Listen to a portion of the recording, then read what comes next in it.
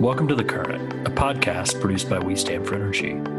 We Stand for Energy is a community that supports a reliable, affordable, and sustainable energy future for everyone. It is a project of EEI, Edison Electric Institute, the National Trade Association representing U.S. investor-owned electric companies. My name is Brad Viator, Executive Director of External Affairs at EEI, and I'm your host. Well, welcome, everyone. Thanks for joining us today. We're going to have a discussion about the mutual assistance or mutual aid program that the electric companies operate. And this program is really one about shared service. It's one where electric companies contribute resources to other electric companies that are dealing with storms to really aid and expedite the recovery of service after things like hurricanes, floods, wildfires out west. And it's a really unique shared service program. So we're going to dig into some of the details of that program, what it is and how it works.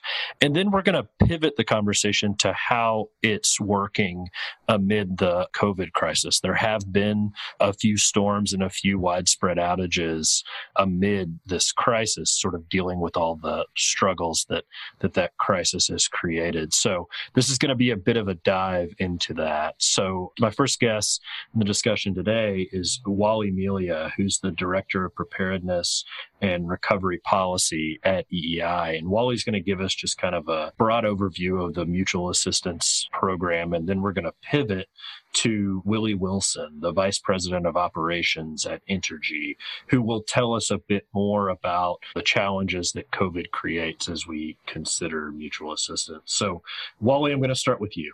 What is the mutual assistance program to our audience of policymakers and electric company novices? Can you boil this thing down and tell us what the program is that you work on? Well, in its shortest form, mutual assistance is a force multiplier. It's a voluntary program where electric companies can call on their neighbors and peers to obtain resources, be it human resources, crews, line workers, material, or even equipment to help them recover and restore power to their customers after any sort of incident. The most common is typically weather threats, but it would be applicable to man-made threats, things like earthquakes, wildfires. Right now we're in the middle or the beginning of hurricane season, so that's uppermost on the mind of folks on the Gulf and the East Coast. But the concept around it is that you can access qualified resources to help you get your customers back online faster. It's a voluntary program. Safety is paramount here.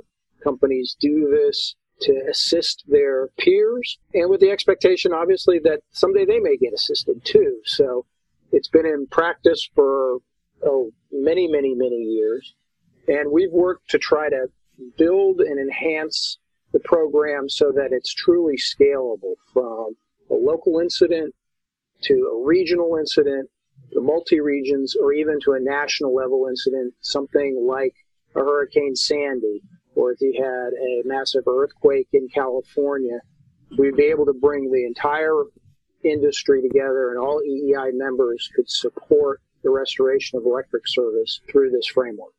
Okay, so let's get into the nuts and bolts. How does the program work in regular times? One company's jumping on a phone and calling another company and saying, hey, man, we got an outage. Do you have some crews you can lend me, or is it more than that? Well, there's actually a regional structure that EEI members utilize. Other parts of the industry have slightly different approaches, but our members work through regional mutual assistance groups, and there are 7 of these organizations. Again, this is all voluntary, and those are set up corresponding to 7 pieces of the country. Some companies are in multiple RMAGs, but each RMAG has voluntary leadership, which are typically folks like Willie or Willie's direct reports that are the storm managers, the response managers. And in a small incident, they may just have a simple phone call. I need, 50 crews. Can you send them by tomorrow? In a larger incident, there are more formal calls. So the RMAGs will meet and document the requests and then the response that is available. We at EEI also helped our members build a resource management tool that we call Ramp Up, which allows companies to have an online platform to make requests of support and then also respond. And it helps in the allocation of workers by being online, being transparent, being easy to use. And it saves a lot of sort of administrative details that might happen when companies are making requests or providing their resources in to help. And ultimately, if it scales up to the most severe events, we've worked with members to create what we call the National Response Event Framework, which is where resources from multiple RMAGs can be pooled together into essentially one super RMAG to provide resources equitably to companies that might be impacted. So that would be for, again, the most extreme events, Hurricane Sandy or greater, a New Madrid earthquake, something that goes way beyond the ability of regions to respond. And the regional approach is really fundamental in this because emergency response is always locally driven. So we want this framework to be able to support the operators on the ground and give them resources, but allow them to make sensible restoration decisions as they see fit, but in coordination with their peers and colleagues. Excellent. Thanks, Wally. And the RMAGs you were referencing are those regional mutual assistance groups for our listeners' awareness. I'm going to turn to you, Willie. This is Willie Wilson, the Vice President of Operations at Entergy, to talk about this program working out in real life in real time. I understand there were some storms and some outages over the Easter weekend, which were in the early days of work from home COVID crisis. Can you tell us a little bit about how that worked, how you adapted storm response and recovery to the challenges that social distancing create? Sure. Thanks for the invite. Good question. In terms of our adaptation process, it started well in advance of those Easter storms. Wally kind of hinted on it. We started collaborating with EEI and other industry partners back in early February, late May timeframe to develop some storm pandemic dual event considerations. So I do want to send a shout out to everybody and tell them thank you for that collaborative effort, which gave us a blueprint, iteratively plans that we could deploy quickly and not have to start from scratch by ourselves in a vacuum. What we did was expand on that external collaborations, and we established a risk and scenario planning team internally in mid-March to continue to identify risks and mitigation strategies to support the dual event effort with a focus on safe restoration while maintaining the pandemic spread. Fortunately and unfortunately, we did have 5 April events. So we had a chance to implement and assess those dual event strategies. During that time, we deployed over 5,000 utility workers. We were able to restore power to 200,000 customers within 7 days without any kind of uptick issues associated with the spread of the disease or the pandemic. We did have some of the worst damage in Arkansas that they've seen in 20 years. So it was a significant event, almost hurricane-like. We took that information, lessons learned, and discoveries.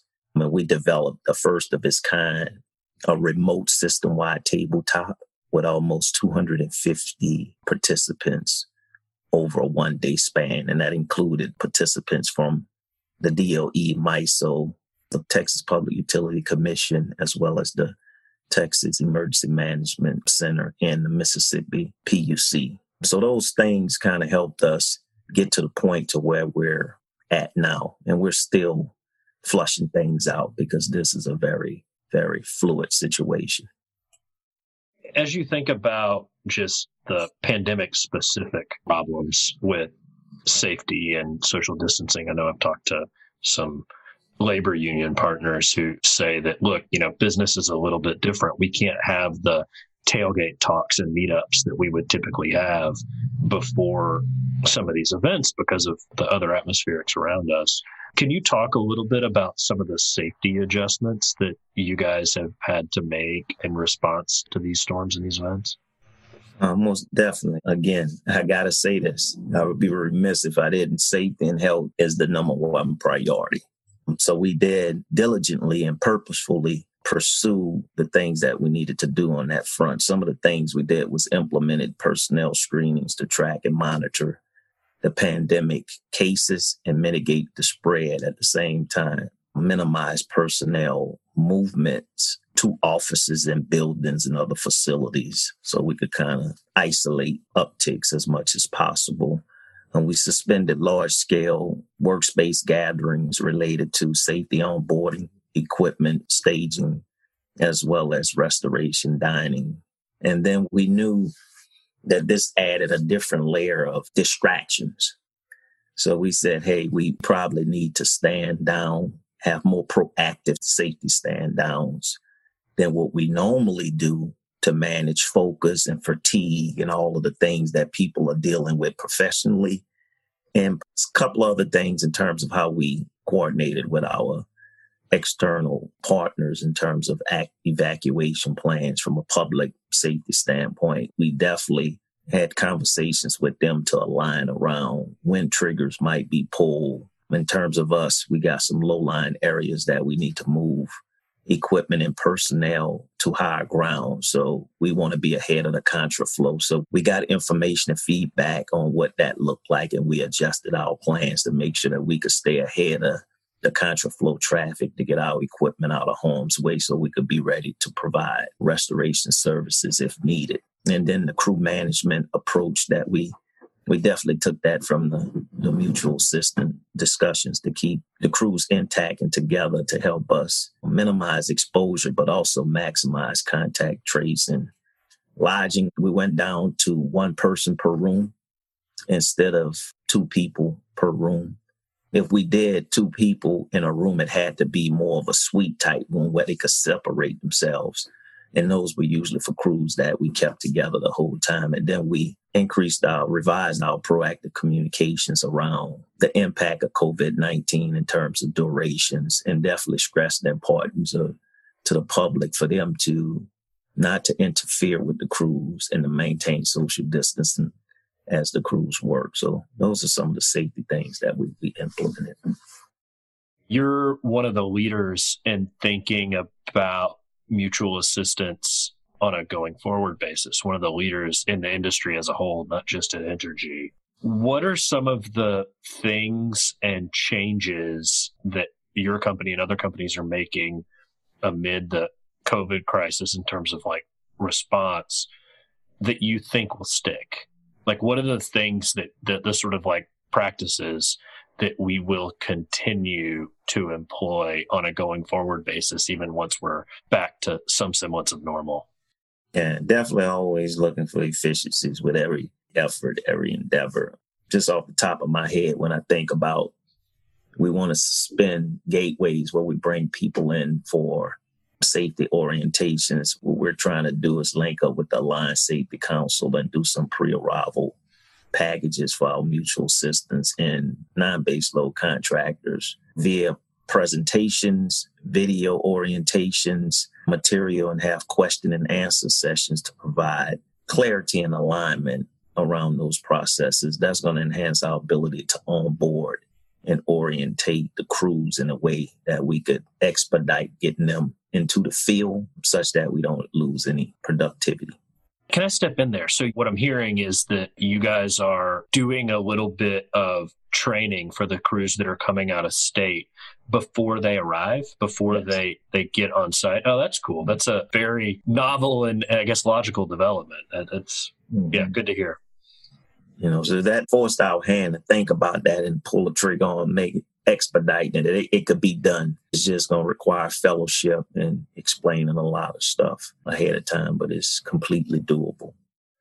Well, Willie, it's interesting to hear about how well you guys thought through some of these problems with the Easter storms and how prepared you were. But I want to pivot over to Wally for a moment.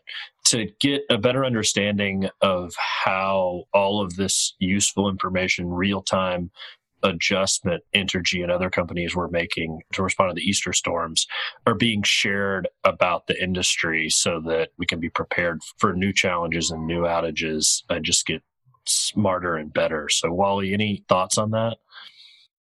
Yeah, Brad. The response to both storms and specifically to the pandemic has been led across the industry through the Electricity Subsector Coordinating Council, which is a group of CEOs who are tasked with being the interface between our industry and the federal government for emergency response.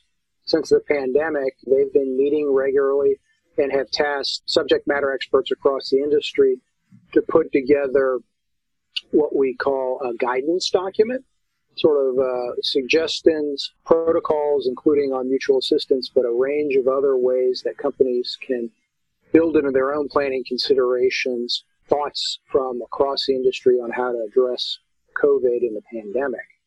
And one of the most important things that this process is done, and by having a number of standing teams, is there's a positive feedback mechanism there.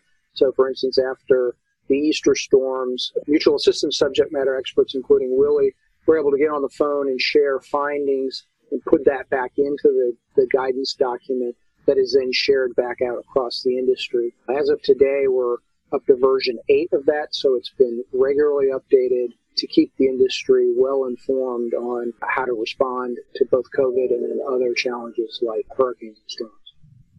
Willie, I'll pivot to you. Anything to add from the company perspective on how you're sharing these best practices around? Yeah, just from an Entergy standpoint, we're engaged at various levels within our chain of command with various personnel to make sure that we maintain the continuity of engagement and knowledge transfer. Our president and CEO is engaged at his level to make sure that that process is being done. We have a full circle on that, as well as our COO is engaged in the process through SEE and other industry partners. And then at my level with my team, we've definitely been engaged with the whole process on dual event and just storm management and mutual assistance in particular.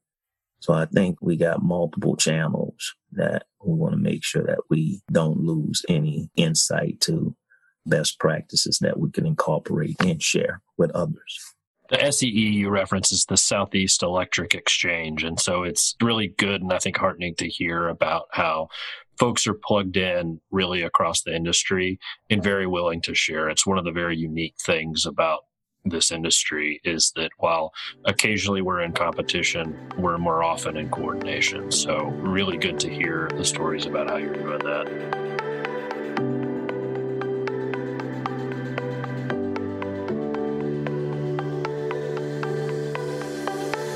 We hope that you found this to be an informative 15 minutes, and we look forward to bringing you additional expert insights about the intersection of energy policy and COVID-19. To learn more about the electric industry's response to COVID-19, visit www.eei.org. You can subscribe to our podcast on iTunes, Spotify, or wherever you get your podcasts by searching for The Current and We Stand for Energy.